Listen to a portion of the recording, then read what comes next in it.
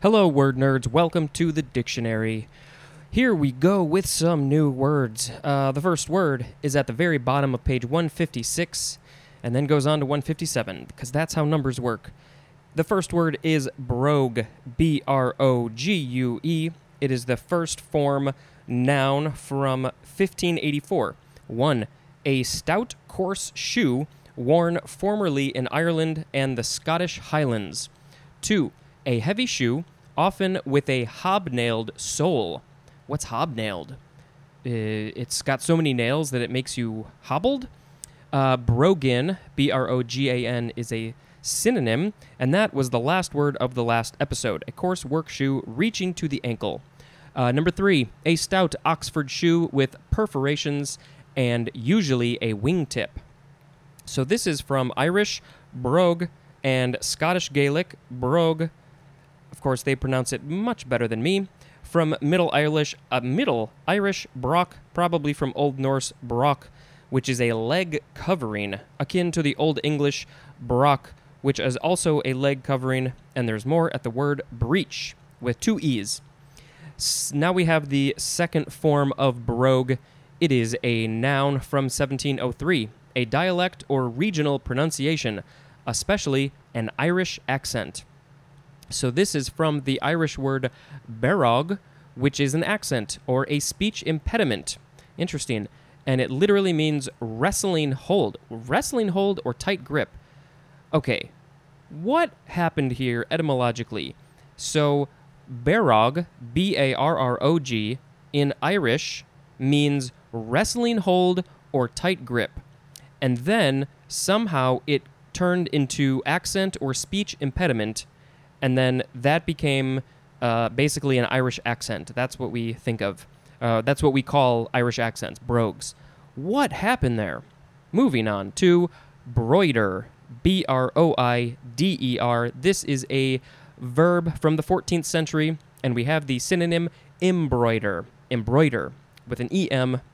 Broidery is a noun. I've never heard of just broider. I've seen embroider. This is an alternative of the Middle English brouderen, which is modified from Anglo-French broder, and there's more at the word embroider.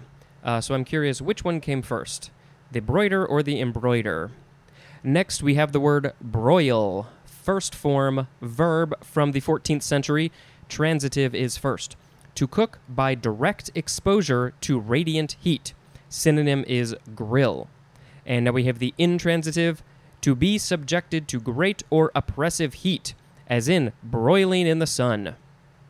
This is from Anglo-French brûler, which means to burn or broil, modified of Latin ustulare, which means to singe, and that is from urere, the verb urere, which means to burn. Next is the second form of broil. It is a noun from 1563, the act or state of broiling. Now we have the third form of broil. It is a verb from the 15th century. We have intransitive first. The synonym is brawl. So brawl became broil. And then the transitive definition has the synonym embroil. What is this whole thing about taking off the EM from these words, broider and broil? Let's see, this is from the Anglo-French broiler or broiler, which means to jumble or mix. That's how you get the brawls, and when you're embroiling and brawling with somebody, you're all mixed up in a jumble. This is of Germanic origin, akin to the Old High German brod, which means broth, like a soup broth, and there's more at the word broth. Very helpful. Now we have the fourth form of broil. It is a noun from 1525, a noisy disturbance, and a synonym is tumult. I've never really seen the word tumult by itself. I see tumultuous, but I guess tumult is its own word. And then especially the synonym brawl, like the last one. As in, a tavern row widens into a general broil. And that is a quote from J.R. Green. Next we have broiler, noun from the 14th century. 1. One that broils. 2. A bird fit for broiling, especially a chicken that is younger and smaller than a roaster. I thought that said toaster at first. I think broiler could also just be the it's like a not a pot. I don't know. I'm not a cook, but it's the thing that you put the thing in to broil it. So, but it's also the person who's doing the broiling. So there's the broiler who's broiling the broiler in the broiler. Next is broiling, adjective from 1555, extremely hot, as in a broiling sun. Now we have broke, first form. This is the past form of the word break. Now we have the second form of broke, adjective from 1710. Synonym is penniless. And this is alternative of the word broken, which is our next word, broken, adjective from the 13th century. 1. Violently separated into parts. Synonym is shattered. Number 2. Damaged or altered by breaking, as to a, having undergone or been subjected to fracture, as in a broken leg. 2b is talking about land surfaces, being irregular, interrupted, or full of obstacles. 2c, violated by transgression, as in a broken promise. You gotta keep your promises, people. What's the problem?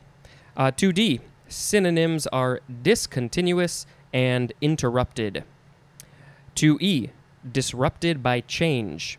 2f, this is talking about a tulip flower, having an irregular, streaked, or blotched pattern, especially from virus infection. What was I just listening to? There was a podcast they were talking about. I think it was the podcast, blanking on the name, Curiosity Daily. It was one of their older episodes because I'm still trying to catch up. But they were talking about a time in some place. It was probably Holland, I think, because that's... I'm probably screwing up the name. Anyway, somewhere in Europe, there was a time where tulips were so sought after for some reason that they were more expensive than a house. And if people had these sort of irregular tulips, that they were very sought after and they were very expensive. And I think that they talked about this virus infection, that they had these crazy colors. So let's see if we can find a picture of that.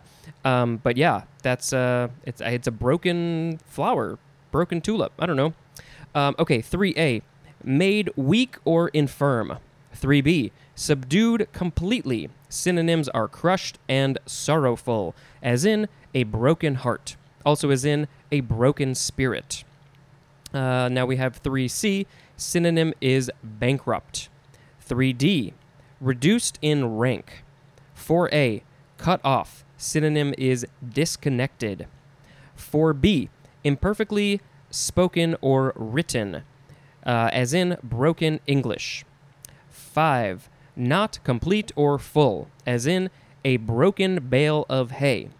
6, disunited by divorce, separation, or desertion of one parent, as in children from broken homes. Also, as in a broken family. Brokenly is an adverb. Brokenness is a noun. And that is good for that one. Next we have broken down, 2 words with a hyphen, adjective from 1792. Synonyms are worn out and debilitated, as in a broken down old car. My car is actually very broken down, and I have to clean it out and get it donated or sell it or something. Next is broken field, 2 words with a hyphen, adjective from 1903. Characterized by or making quick changes in direction to avoid widely scattered tacklers, as in a halfback known for broken field running. Also as in a broken field runner. Next is broken-hearted, 1 word, adjective from 1526, overcome by grief or despair. It's very sad. Next is broken-winded, 2 words with a hyphen, adjective from 1580, affected with or as if with heaves, Heaves, as in broken-winded horse, or a broken-winded horse. It's very tired, I'm guessing. And then we have our last word. It is broker, Broker, noun from the 14th century. 1 who acts as an intermediary, as 1a, an agent who arranges marriages. 1B, an agent who negotiates contracts of purchase and sale, as of real estate, commodities, or securities. I'm not so pleased with that 1A1, don't confuse the people, Spencer. That 1A definition, an agent who arranges marriages. I know that it still happens, but you shouldn't be arranging marriages. We're way past that. I guess it made sense back in the day, but this people should choose to get married as they wish. Okay, now we have number 2. Synonym is power broker. Number 3, one who sells or distributes something, as in an information broker. And broker is also a verb.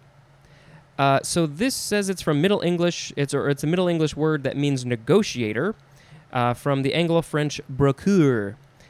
I'm not exactly sure what this word means exactly. I don't know. I'm blanking on what to say exactly. Why does this word mean this? I don't know. I feel like there's something etymologically that I'm missing. Why are they called brokers? Anyway, so we had brogue, broider, broil, broiler, broiling, broke, broken, broken down, broken field, broken-hearted, broken-winded, and broker. There was one in particular that I liked, and now I have to find... Oh, I think I'm going to pick the second form of brogue, because I was just so fascinated that it went from wrestling hold or tight grip to a speech impediment to an accent, specifically Irish. I thought that was really cool. Cool? Interesting? I say interesting too much. That is going to be the end of the episode, because I have chosen to end it there. Thank you for listening, and until next time, this is Spencer dispensing information. Goodbye.